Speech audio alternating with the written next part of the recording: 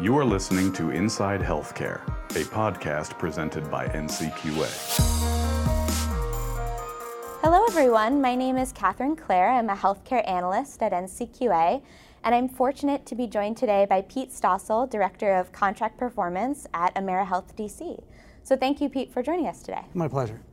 So you and your team are involved with the NCQA InSync Adolescent Depression Learning Collaborative. Correct. Okay, and part of that collaborative is collecting data for the depression measures. Yes. Great. So for those of you who might not know, the depression measures are part of our ECDS domain, which is a new measure domain in HEDIS and stands for Electronic Clinical Data Systems. And these measures use electronic clinical data sources for reporting. So electronic health records or electronic medical record, case management systems, EHRs, HIEs, and administrative claims. So we're going to be chatting today, since you all have been collecting some of this data, about the successes you had, challenges you've encountered, and any lessons learned. So I know we were chatting earlier a little bit about the clinical encounter data you're getting from FQHCs, or Federally Qualified Health Centers. I don't know if you could describe a little bit about that process and any lessons learned along the way?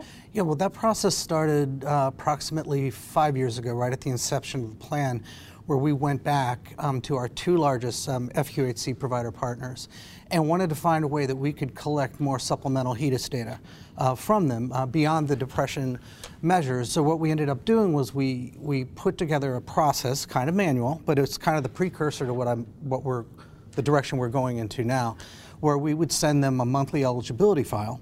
They would run that against their EMR and then send us back what the measures were, fill in the blanks. If you were.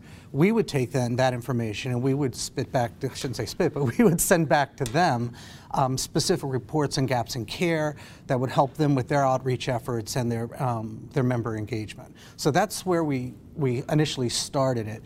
We tend to focus, moving forward on our strategy, we tend to focus on the FQHCs for a number of reasons, primarily the fact that it's probably 40% of our membership is attributed to one of the federally qualified health centers in the district. So when I create a strategy and I want to move forward, it's really very heavily focused on engaging the FQHCs at whatever level I can. Okay, and so it sounds like there are a lot of players involved. So, you know, AmeriHealth, the providers, it sounds like some data folks, yes. And vendors, I'm sure. So a lot of players at the table. One of the things we found is that there's about 1 million EHRs out there. Let's talk about those for right now. What's good about focusing on the FQHCs is they all use the same one. Okay. ECW. So from a technical perspective, the logistics are a lot easier because you're going into the same structure to pull out versus, you know, having to go do it this way over here, this way over here, this way over here, and this way over here. Plus, we also have an opportunity working with the FQHCs and their primary care association to try to, as we move forward, try to leverage their data collection efforts in a more broader sense so that we could collect data for the whole from one source and then provide back to them information that they would need as we start to move towards more value-based agreements in the future. Okay. And do you think the value-based agreements, that's a key piece of this work? It's huge. Okay. Yeah. Can you describe that for me? It will be. Well, there's going to be, especially on the ambulatory side, there's going to be a lot of quality measures that you will be evaluated on. How are your members? Are you filling care gaps? Is everyone getting an annual physical? Let's be like real simple. Mm-hmm. So what this does is if you hit all of these measures, that's how you're going to get paid. Okay. Or that is what your incentive will be. So in order to do that, we would want to take that information as much as we can and provide it back to these organizations to help them better manage their population and actually help them achieve the incentives that come along with the positive outcomes. Yeah, it sounds it's bi-directional, which is great. It has to be. Yeah. It doesn't work doing it one way. It really doesn't. Well, thank you for that. And I know you've also been doing work in-house with your case management system as well. Can you describe that for me a little bit? Well, with the case management system is essentially the care managers actively engage with our members. They do an assessment a health assessment with the member prior to, I don't want to say assigning them, but allocating them to one of the engagements or the programs, depending on what their needs are. We actively do the PHQ-9 as part of that assessment. And it's pretty much what they used to call an HRA, the old health risk assessment. All of that information is pushed into our care management system, which is Jiva. And any care manager or anybody on the outreach team, when they pull up that member's information, can go in and see the results of that assessment and then determine what would be the best engagement for the member at that time.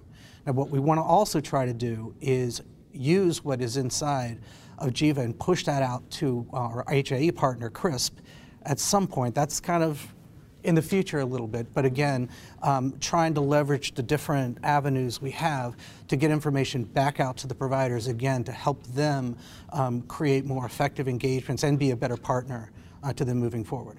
Were there any challenges with the case management system, or you've described working towards kind of the future? The only thing I would say, and I think everyone runs into this issue, and I've been involved in the care management side for most of my career, people will get a vendor-sponsored care management system, whether it's a Jiva, MedDecision, what have you, and then there's a lot of customization that's done to it, to the point where it becomes challenging to change a lot of it. Okay. You can't really do it on a dime. It's not impossible, but it's not the thing you got out of the box. Yeah. So one little switch, you have to change a lot of other things downstream. That I would think on the care management side system, that's the biggest issue. And the other one too, and I know that most MCOs run into this issue, is finding the members and being able to get in contact with them to have that opportunity to do the assessment. That can be challenging at times. Okay. And you mentioned that you're kind of bringing together two sources, the case management system and the HIE. So we want to. Yeah. So yeah. What are you working right now with the CRISP. HIE, CRISP? Yeah, I'm on their payer advisory board, and we are looking to, one of my big things that I want to engage with them from a technical and information sharing perspective. CRISP is very valuable. We just have to increase provider awareness of it, of the benefits to it. And as part of that is making them more aware of the utility. How am I able to take what's there and use it effectively in my practice as part of my process flows? Because there's an opportunity to get a lot of information out there, but if no one's looking at it or they don't know how to use it, it doesn't really matter. It's work wasted.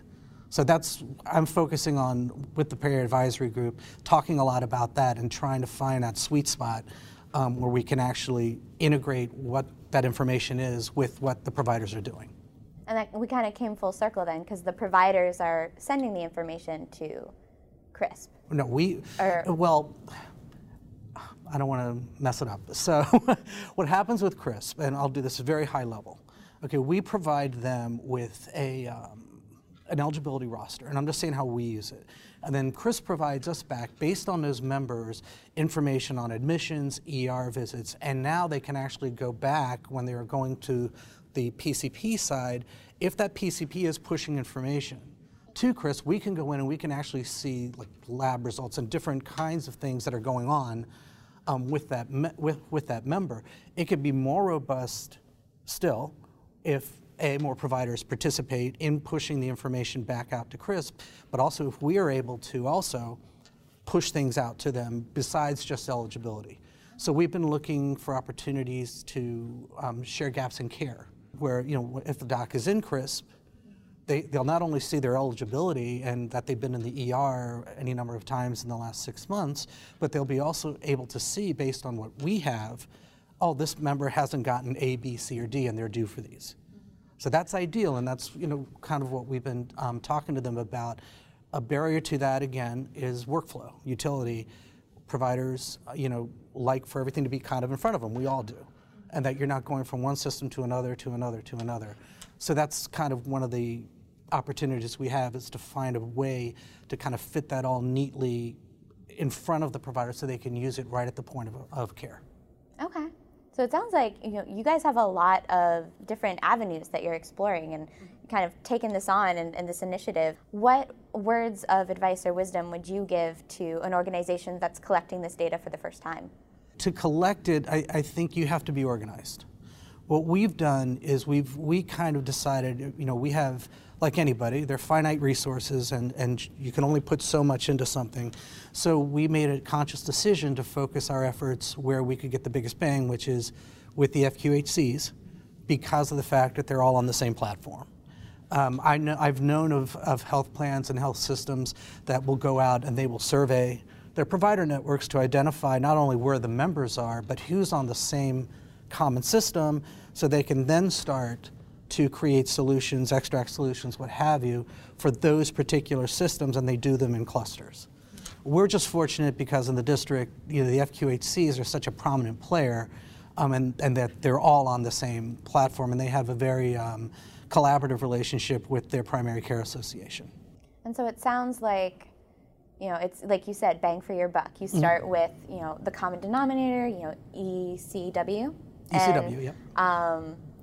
It sounds like taking those lessons learned in terms of when there is that common EHR, and then is there any sort of idea of going, spreading out the work to places that have different EHR systems? Oh yeah. You have, we currently have 5 file formats.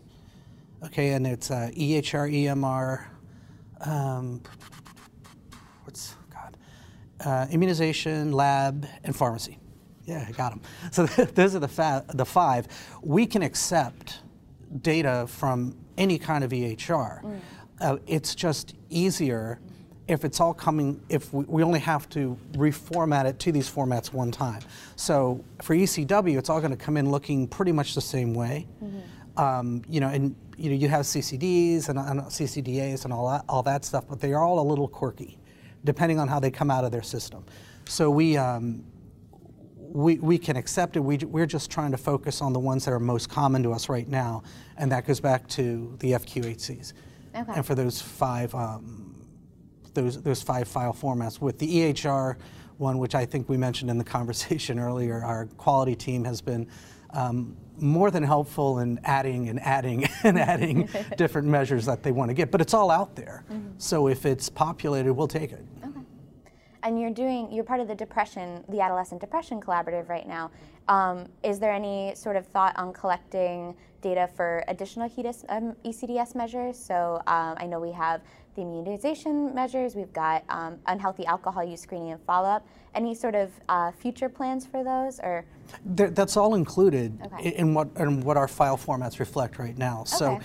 So we didn't push one just for behavioral health, and then this one is more for just physical medicine. It's all in there. So if it's actually happening somewhere, because remember, a lot of the FQHCs too, and a lot of provider practices might have a behavioral health piece in there, and they're all doing PHQ-9s, at least they should be, for the most part. So if the data is out there, it's all part of that broader format. So we really don't differentiate between the two. Now, having said that, for the behavioral health piece, there are some specific things that we can focus on, but more broadly, I think we are looking to incorporate all of it and just get as much as we can from as many sources as we can. That's really great. That's Thanks. great to hear. It's one of those things where I think we really try to promote that if you're doing all this work for a single measure, that work is applied beyond just that single measure. So it's really wonderful to hear all the work that you and your team are doing. Thanks. And so it sounds like, I know we joked about this earlier, but it's this idea of ECDS success. What is success? And I think from our conversation, it seems kind of relative. There are successes along the way. And so I was wondering, where do you feel like you are in that timeline of ECDS success?